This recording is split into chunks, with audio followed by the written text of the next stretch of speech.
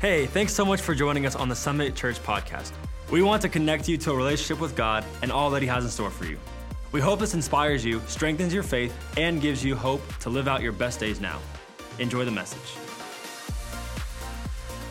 Well, for the next couple of weeks, I want to talk about facing your giants. What's your giant? What's troubling you? What's threatening you? Our text is in 1 Samuel chapter 17. I read this week that at least 322 unique phobias have been identified in this country. Phobia comes from the Greek word for fear, and it refers to a panic completely out of proportion to the perceived threat behind it. Extreme cases of phobia can result in escalated anxiety, full-fledged panic attacks. And here's some of the top fear factors. Brontophobia. That's not fear of brontosauruses. It's fear of thunderstorms. Interesting. Claustrophobia. Fear of being trapped in a small, confined space, like a coffin. Now, that would do it. Arachnophobia. What's that? Spiders. That's the number one fear of people. Did you know that? The number one fear of people, including half of all women. And I have two of them here. Here are two other phobias. Maybe you can guess their definitions. Ecclesiophobia. That's fear of church. Homilophobia. Fear of sermons. So if you got those two fears, you're in trouble today, okay? So we've all experienced fear at one time or another, right? One person writes that fear is the oldest and strongest emotion of mankind. It's true. He said, I know that I have aquaphobia, an intense fear of water, as a result of watching one of my friends drowned when I was 18 years old. So many Christians never achieve their maximum potential in life because they never conquer the thing they fear the most. They don't start a business. They don't leave a bad job. They won't confront someone in a bad marriage. They won't deal with the issue of their health. They won't deal with the way they handle money and why they're always in trouble. They know, but they won't do for one reason, fear. And they're always afraid that if I change, if I confront my fear, what I get will be worse than what I have. What a trick of the enemy to keep you living a limited life. You are supposed to confront that fear head on. It's a demon. It is not of God. It's not the culture. It is a demon. He said, I have not given you a spirit of fear. It's a spirit, but of love, power, and a renewed or sound mind. So you have to face it or you're going to be tormented by it forever. The nation of Israel had an intense fear that I call phi-phobia. That's the fear of giants. I made that one up. And if you get it, you'll get the sermon today. Focus on your giant, you're going to stumble. You focus on God, your giant will tumble. Think about it. The Philistines were the arch enemy of Israel. They had gathered for war against God's people. In verse 3, it says the Philistines occupied one hill, the Israelites on the other, with a valley in between them. So neither side wanted to come down into the valley where they could be vulnerable. So as we walk through this encounter, let me draw out 7 strategies to help you and I go down into our valley and meet our fear head on. Principle number 1, describe your problem. Describe your problem. In verse 4 through 7, we read about a Philistine champion named Goliath who was more than 2 feet taller than Shaquille O'Neal. Many commentators estimate he was anywhere from 9 to 12 feet tall. Now, he was decked out in body armor weighing 125 pounds. He was armed with a javelin and a spear. He also had a shield bearer out in front. So this mammoth of a man challenged the Israelites to a smackdown fight as he just belched out blasphemies against God. Have you ever noticed the enemy is always well armed? In verses 8 through 10, Goliath lays out a challenge. He says, this day I defy the ranks of Israel. Give me a man and let us fight each other. That word defy is used 6 different times in the paragraph. It means to treat with contempt, to scorn, to taunt, to ridicule, to humiliate. And what Goliath is proposing was very common in battle that day. It's a one-on-one contest winner take all. Each side would send a representative to the valley, and the two would fight. If the Philistine won, then the Israelites would all surrender. If the Israelite won, the Philistines would all surrender. The problem was, nobody wanted to fight the giant. In fact, according to verse 11, it says, Israel was dismayed and terrified. Those are powerful words, which means broken and filled with fear. So this giant of a problem wasn't going to go away, and yours won't either. Not by ignoring it, you're going to have to face it. Verse 16 tells us Goliath had come out and challenged Israel 80 times. How do you get that, Rick? Every morning and every night for 40 days.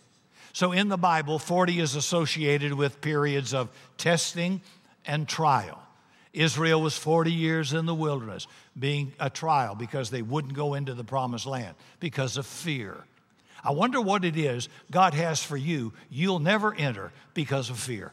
I'm not good enough. I won't get the loan. They won't give it to me. I couldn't get that job. I'm not sure I could start that business. The economy's not that good. Things are not all that shaking around the country. Maybe this is not for me. On and on and on. But the real root is plain old F-E-A-R, fear, fear. And God said, I didn't give that to you. I've already defeated death, hell, and the grave. Shake it off. Come on, snap up. Get strong in the Lord. Get yourself girded up with some word so you can take the battle back against the enemy. See, the question before Israel was this: are they going to run, or are they going to put their faith in God and fight? Well, verse 24 tells us they all ran away in great fear. And that's what most people do when there's a fight, a drama, they run away. One of the biggest ministries in the world had a problem and a setback. I've been a friend of that ministry for 35, almost 40 years. Casey Treat, who will be here in 2 weeks, was also involved in that. We were amazed how many thousands ran away and fled in the middle of a trial or a test. And that's what most people will do. You think you got a lot of friends? Just wait till there's an accusation. Wait till somebody says something, and watch how many people run out on you. Yeah, it's just the dumbest thing for people. I just don't get, well, I'm afraid of what people think. Well, they don't think about you at all. What do you mean? What do they think? What do you think about yourself, you old coward? See? Chuck Swindoll, he wrote this. He says, intimidation is our major battle when you face a giant. He will intimidate you. You're not good enough, strong enough. He told David, you're just a little dog. You're nothing.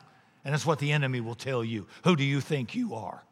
Or enemy will use people to tell you that. So what kind of giant are you guys facing right now? In what area do you feel most intimidated and overwhelmed? What problem is paralyzing you? What is the first thing you think about in the morning and the last thing that fills your mind before you go to bed at night? See, your Goliath and mine doesn't carry a sword or a shield today. He brandishes blades of unemployment, abandonment, sexual abuse, or depression. Your giant doesn't parade up and down the hills of Elah. No, he prances through your office, your bedroom, your classroom. He brings bills you can't pay, grades you can't make, people you can't please, whiskey you can't resist, pornography you can't refuse, a career you can't escape, a past you can't shake, and a future you're afraid to face. That's our giant today. Describe your problem, but don't stay there. Give it a name, but don't live with any shame. David framed it this way: who is this uncircumcised Philistine? Alcoholics Anonymous has been so successful for so many years because members have to put in words to the giant they're facing. Hi, my name is Al, and I'm an alcoholic. See, that's the first step. Now let's move quickly to the next principle, because we'll see that when we focus on our giant, we stumble, but when we focus on God, our giant will stumble. Principle number 2, make sure you're prepared. Make sure you are prepared. So it's at this point in the story we're introduced to David. He's the youngest of 8 boys, and he's been out taking care of sheep. He was asked to run an errand by his dad because his 3 older brothers are out at the battlefield. So David's dad wants a report on how they're doing, and he also wants to send some supplies to his sons. So David delivers 5 pounds of roasted grain, 10 loaves of bread, and 10 chunks of cheese, 18 miles from Bethlehem to the valley of Elah. And he runs all the way. You better get in shape. David was faithful in his task. Some of them were common. He did common things uncommonly. That's a key to promotion. Can you do well, I'm just greeting people. Well, I'm just passing out some bulletins. Well, I'm just whatever. Can you do a common thing uncommonly?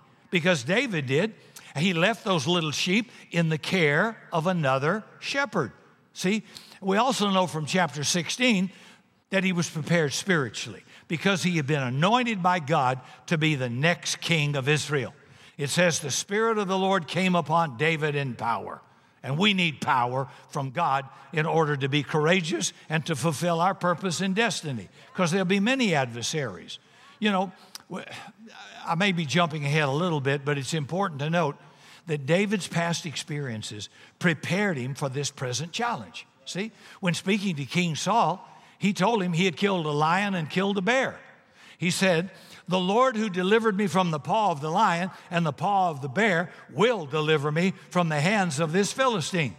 Now, incidentally, we know that David was from Wisconsin because he brought cheese to the front lines.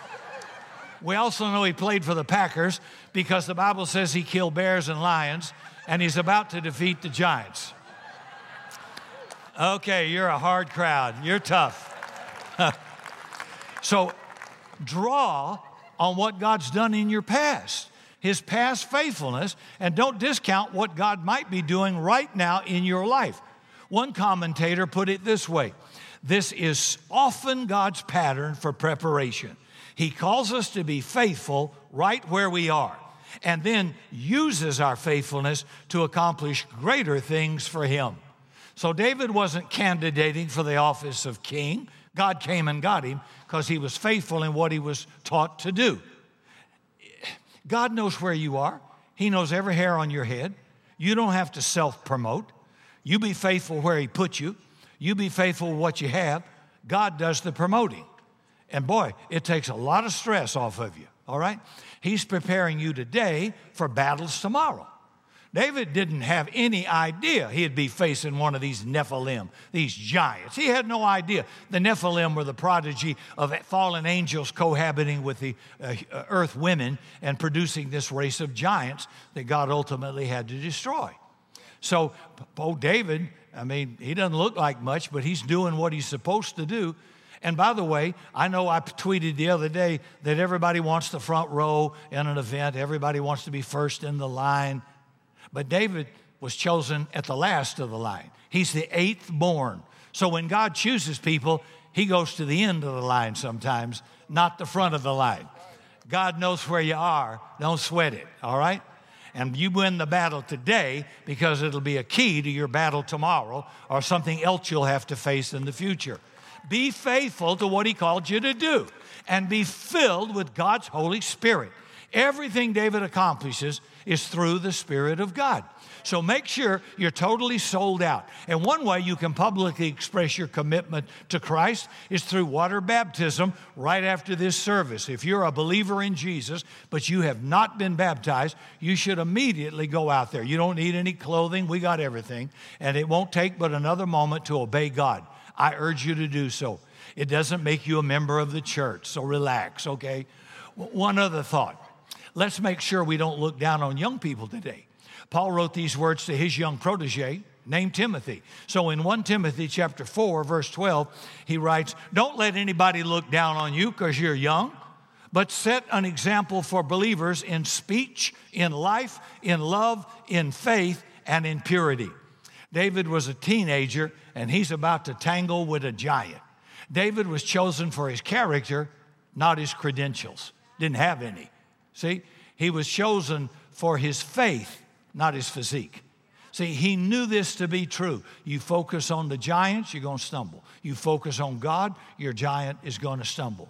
Third principle, overcome pressure from others. Overcome pressure from others. This is where fear comes in and intimidation. David arrives on day 40. He hears this giant cursing and boasting. In verse 25, he finds out that the king will give great wealth, also his daughter, and tax exemption to whoever kills the giant. David said, say that again? He's going to give great wealth, the king's daughter. You're going to be in a royal family and tax exempt. Woo! David just wanted to be sure he got that right. And David can't take the giant's this defiance any longer. So in verse 26, he declares, who is this uncircumcised Philistine that he should defy the armies of the living God? Now, David's older brother got enraged, mad, basically told David, go back to your little cheese and your little lambs. And look at verse 28. He goes on to say, why have you come down here? With whom did you leave those few sheep in the desert? I know how conceited you are and how wicked your heart is. You came down to watch the battle. I want to say, what battle?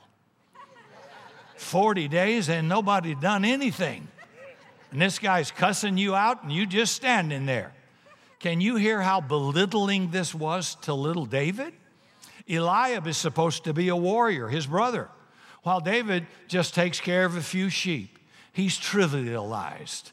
You know, he didn't take into account David's tasks. He minimized David's responsibilities in order to knock him down to size. He wasn't getting any support from his siblings. And I warn you, you'll be criticized by those often closest to you when you decide to defeat some giants in your life. Expect it and overcome it. Criticism is the tax on success. You know, when Satan lost his job in heaven and God threw him out, he had enough influence to talk and lead a third of the angels away from their God-appointed position and destiny. And now their destiny is the lake of fire. Be careful who you listen to. Don't let people take you out of your place, your position, your assignment. God's promise of provision and protection are only in the place He assigned you. When you move that, now not God, you moved out from under His protection or guarantee of provision. Very, very dangerous. Some of you are experiencing incredible pressure from your family or friends right now. Instead of helping, you feel like they're hurting you because they are. If you want to face your giants, you better know who you are. You better know God. You better know where He's placed you so I can say, you do what you want. I'm going to do exactly what God's called me to do. You're going to face opposition. And don't allow negative comments to nullify what God wants to do in your life. Don't be a coward. You know, I'm trying to think. A long time ago, we had a person on staff.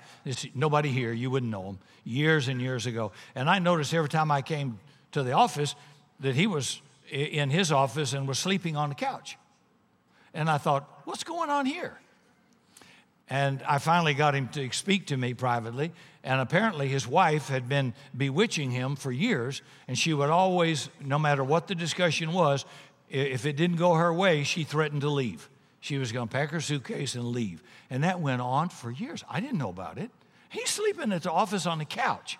Now, this is a godly man, a Christian man, a pastoral man, a man who didn't mistreat his wife, loved his children, was a good example, but he's being bewitched right here by a Jezebel spirit. And I said to him, you go home, and the next time that happens, you pack her bag. You say, sweetheart, you go pack your bag, and I am going to drive you to the airport, and you get a one-way ticket. And I'm going to tell you, if people say things, if your character is questioned, that's where the church comes in. We will defend you. You can use us as a reference. You're a godly man, a godly husband. This was unrighteous and belittling and bewitching. You call her bluff, or you'll be tormented the rest of your life. And he did, and that was the end of it. Some of you need to do the same thing. You do it immediately. You confront and say, I'm sick and tired of being sick and tired. This is going no further. You want to bewitch me? I'll call you. I'm calling you like poker. I'm calling you. Let's go for it. Make my day. But you have, listen, when Jezebel's spirit, rebellion, and sedition rises, God's answer to Jezebel is Elijah. Strong authority will always triumph over witchcraft. Manipulation, intimidation in order to dominate you. That's witchcraft. I got a book called Witchcraft in the Church. Coming soon to a church near you. You need to learn how to recognize it. It's illegal authority, and God hates it, and it's called a sin. Jesus' own family spoke evil of him, said he's lost his mind. Come away from your position. Come away from your planning. Come with us, son. And he just told his family goodbye. He said, who is my mother and brother? Those that do the will of God. He didn't move from his position, and that's his own family. I love how David responds to his brother in verse 29. He says, now what have I done? I love, that's what a younger brother would do. Getting browbeat by your big brother. And then David said, okay, Sparky, what have I done? Now what have I done? Something a young sibling would say. But then he comes back to truth in the last part. He says, is there not a cause? Hey, you guys aren't doing the job. You guys won't fight. Maybe I'm little. Maybe I'm unskilled as a warrior. I did kill a lion and a bear. I can handle a slingshot pretty good. I can't drive a tank. I don't know how to use an M1, but I know how to use a slingshot. And since you guys aren't even willing to try, at least don't degrade me for trying. I'll take him on. Now, here's the point.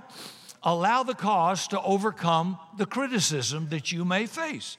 See, related to this, stop blaming others. Start believing what God can do through you instead of finding fault with your family or your friends or your foes.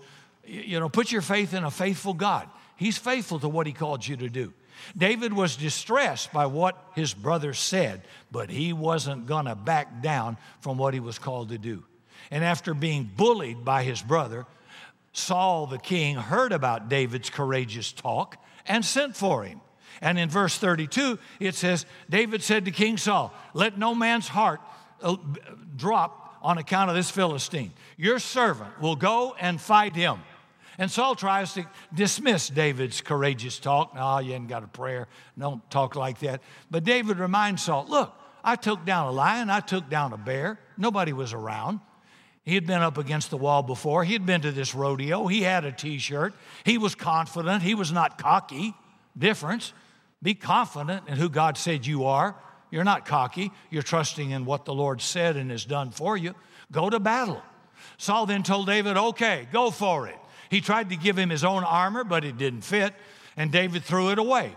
Never try to fight your giant with somebody else's solution. Eliab was dishing on his brother. Saul dismissed him. Charles Spurgeon wrote this.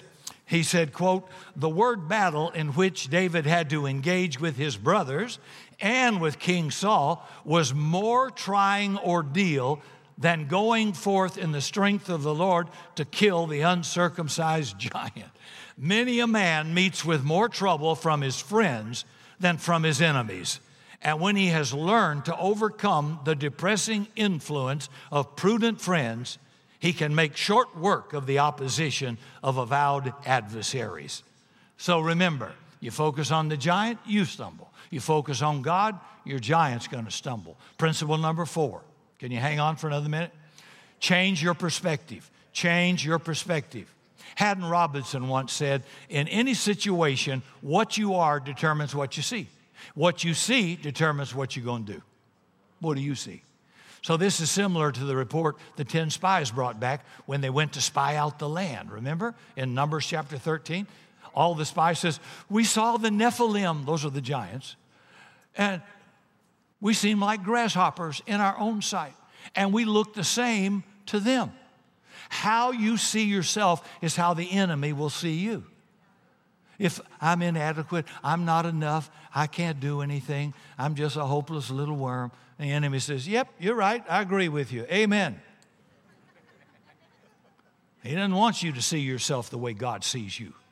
And I've had to learn, and you should learn over the years, how to start seeing yourself as a mighty warrior, as a conqueror, as more than a conqueror through Christ, not through our own flesh, but what Christ has done for it. I'm carrying some authority. I'm carrying some weapons. I can pray and expect stuff to happen. I can pray for somebody not doing well and expect a turnaround. I can rebuke the adversary, resist the devil. He will flee from you. Fight the good fight of faith. That sounds like a little bit of a sweat battle to me. And it may go on for a while, but you're not hopeless, you're not a victim, and you're not weak, and you're not left alone by God. It's time for some of you to make some harsh decisions and take on this adversary. We had a man years ago, a very good man, part of this church that owned his own business, and somebody claimed to have received something through his product, which was a lie, but he was threatening to use that to blackmail this person for money, and I think that had gone on for a year, getting paid money each month. And when he told me how troubling it was, I told him, you will immediately go to an attorney, you will immediately confront this guy and say, not a penny more, and we're going to court, and I'm going to take you on there. It ended the whole thing. It ended the whole thing. I said, you got to call this bluff. This is illegitimate. It's illegal. You're a good man. He's threatening to say things that aren't true so people online will believe it. Don't believe everything you read online. Okay? Just be careful. Be careful. I was going to tell you something my grandfather used to say, but I won't. Okay. Everybody thought Goliath, who was part of these giants, the Nephilim, is just too big to take down. David saw him too big to miss this sucker. I got a big margin of error here. This guy is huge. If you see yourself as a victim, that's how you'll react. If you see yourself as not good enough, not talented enough, not resourced enough, then that's how you'll respond. You won't even try. And that's the worst sin of all, not even to try.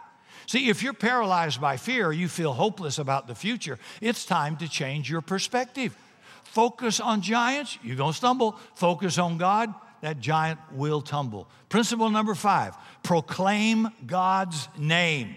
Proclaim God's name. When Goliath came closer to David, saw he was just a kid, a teenager, he despised him. And he boomed out boldly in verse 4, am I a dog that you come to me with sticks? You know, it's like the toothpick versus the tornado, the mini bike attacking an 18-wheeler, the toy poodle taking on a Rottweiler. That's what it looked like. After taunting him, he called out a curse on David and declared that he would feed him to the birds and the beasts. David now does something nobody else in Israel had thought of doing. He took God off the shelf, and he introduced the Almighty into the equation.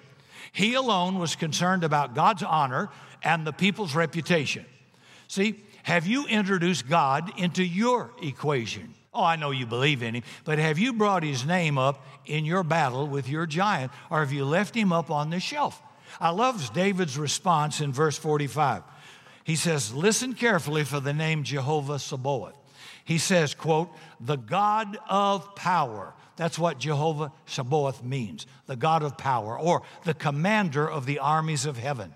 So his little teenage voice is probably crackling. He says, you come against me with a sword and a spear, a javelin, and social media, but I come against you in the name of the Lord God Almighty, Jehovah Sabaoth, the God of the armies of Israel, whom you have defiled.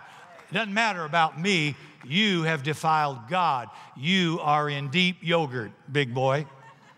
David then describes in great detail what he's going to do to Goliath, and he declares in verse 47, all those gathered here today will know that it is not by sword or spear that the Lord delivers. For the battle is the Lord's, and he will give all of you into our hands.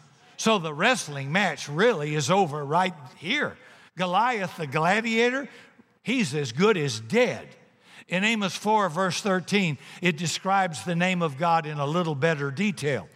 He who forms the mountains, creates the wind, and reveals his thoughts to man. He who turns dawn to darkness and treads the high places of the earth. The Lord God Almighty, Jehovah Sabaoth, is his name. See, when we truly understand the name of God, you're never going to view him quite the same again. He's got unlimited power, unbridled might, untarnished glory. He is impossible to describe. He is indescribable to imagine. In contrast to Goliath, God is the creator of the world. He sustains it. In him we live, move, and have our being. If you want to minimize your Goliath, you better magnify your God. Shout him out, lift him up. No one else discusses God.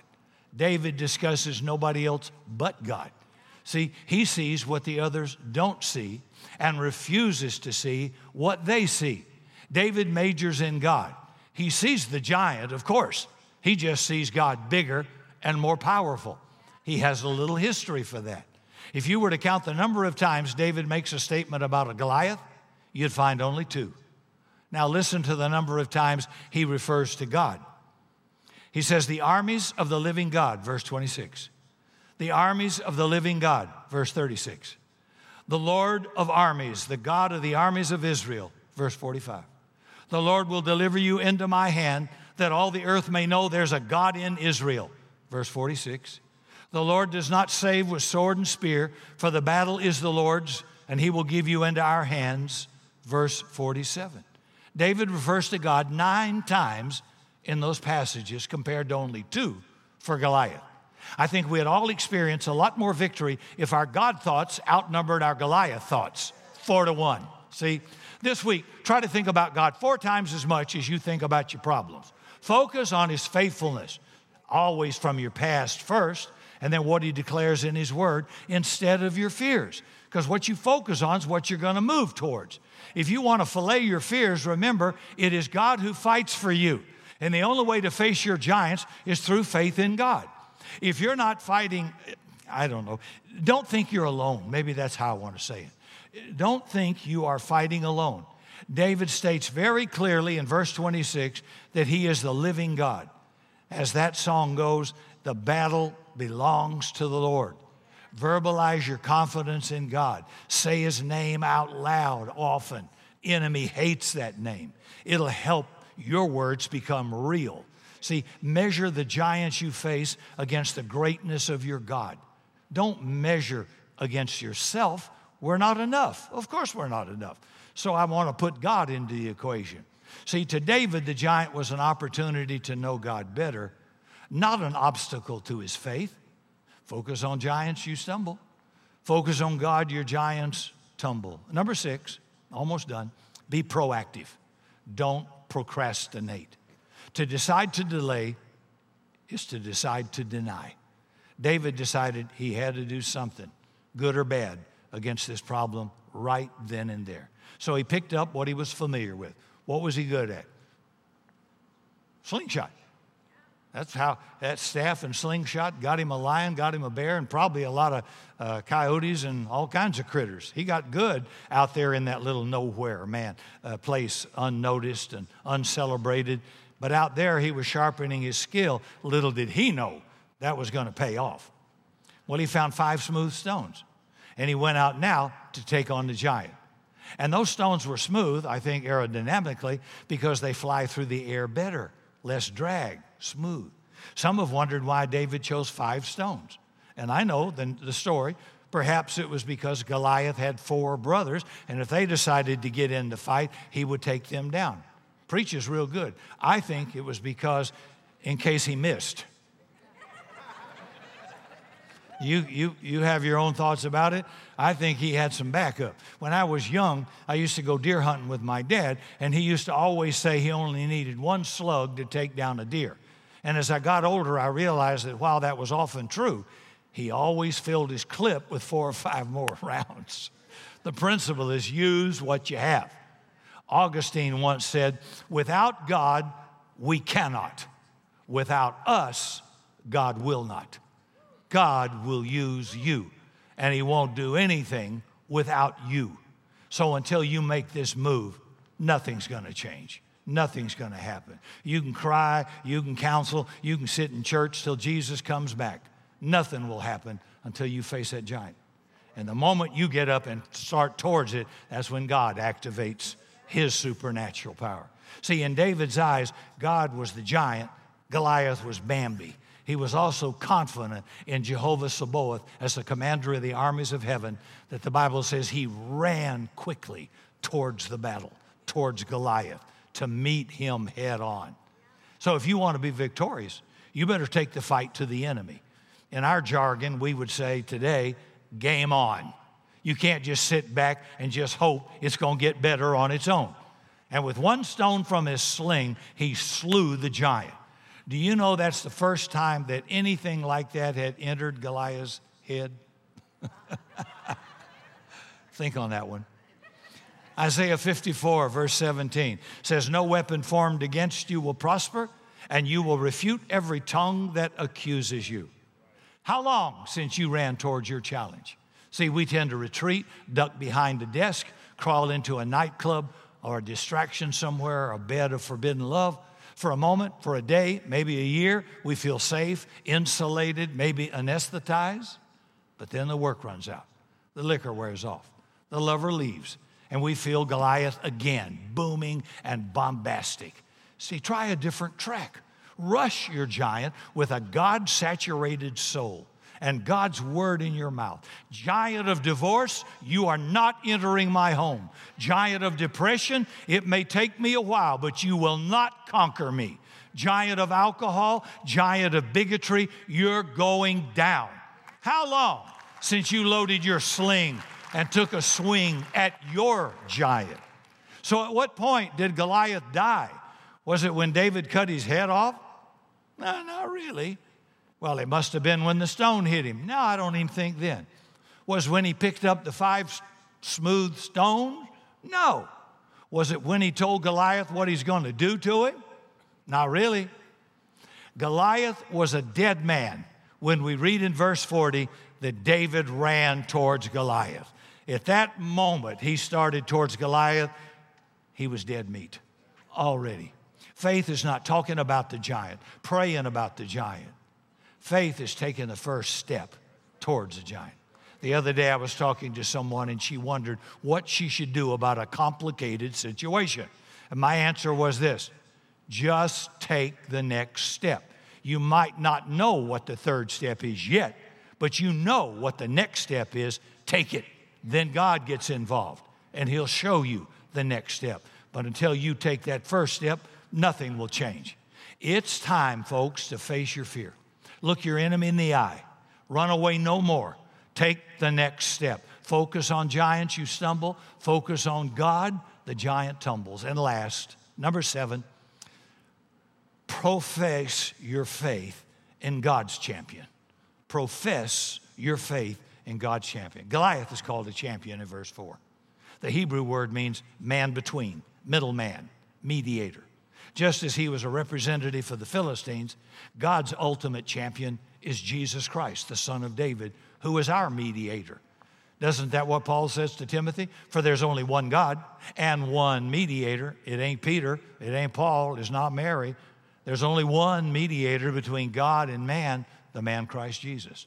So when Jesus won the battle against Satan at the cross, those who he represented, just like Goliath represented the Philistines and David represented Israel, they end up in the same victory. In other words, Israel didn't fight the victory, David did. But because they were on the same team, they all got the victory. Well, when we accept Jesus, we're on his team. We're adopted sons and daughters of God. And there's some actually pretty cool comparison between David's victory and Jesus' victory. Notice, both were born in Bethlehem. Both fought when their enemy was able to dominate through fear. Both were sent to the battlefield by their father. Both were rejected and scorned by their own brothers. Both fought a battle where the victory was assured before it started. Both disarmed the enemy and rendered him powerless. So if you're a Christian, Jesus is your champion. That means you are fighting battles that have already been won at the cross because Jesus triumphed over death, hell, and the grave, and over Satan himself. He says that Satan is still prowling around like a roaring lion, trying to put fear in you. But remember that the right man is on our side. He's won the battle. He's our champion. So lift your eyes, giant slayer. Go down into the valley and employ these 7 tactics against your giant. Describe your problem. Be honest. Make sure you're prepared. Overcome pressure by others. Change your perspective. Proclaim God's name. Be proactive. And profess faith in God's champion. See, who are you listening to? You can listen to the voice of the giant, or you can listen to the voice of truth from God's word. Be faithful, not fearful anymore. Amen. Thanks again for joining us. If you enjoy the podcast, be sure to subscribe and share it with a friend. You can hear more messages by visiting summitsa.com.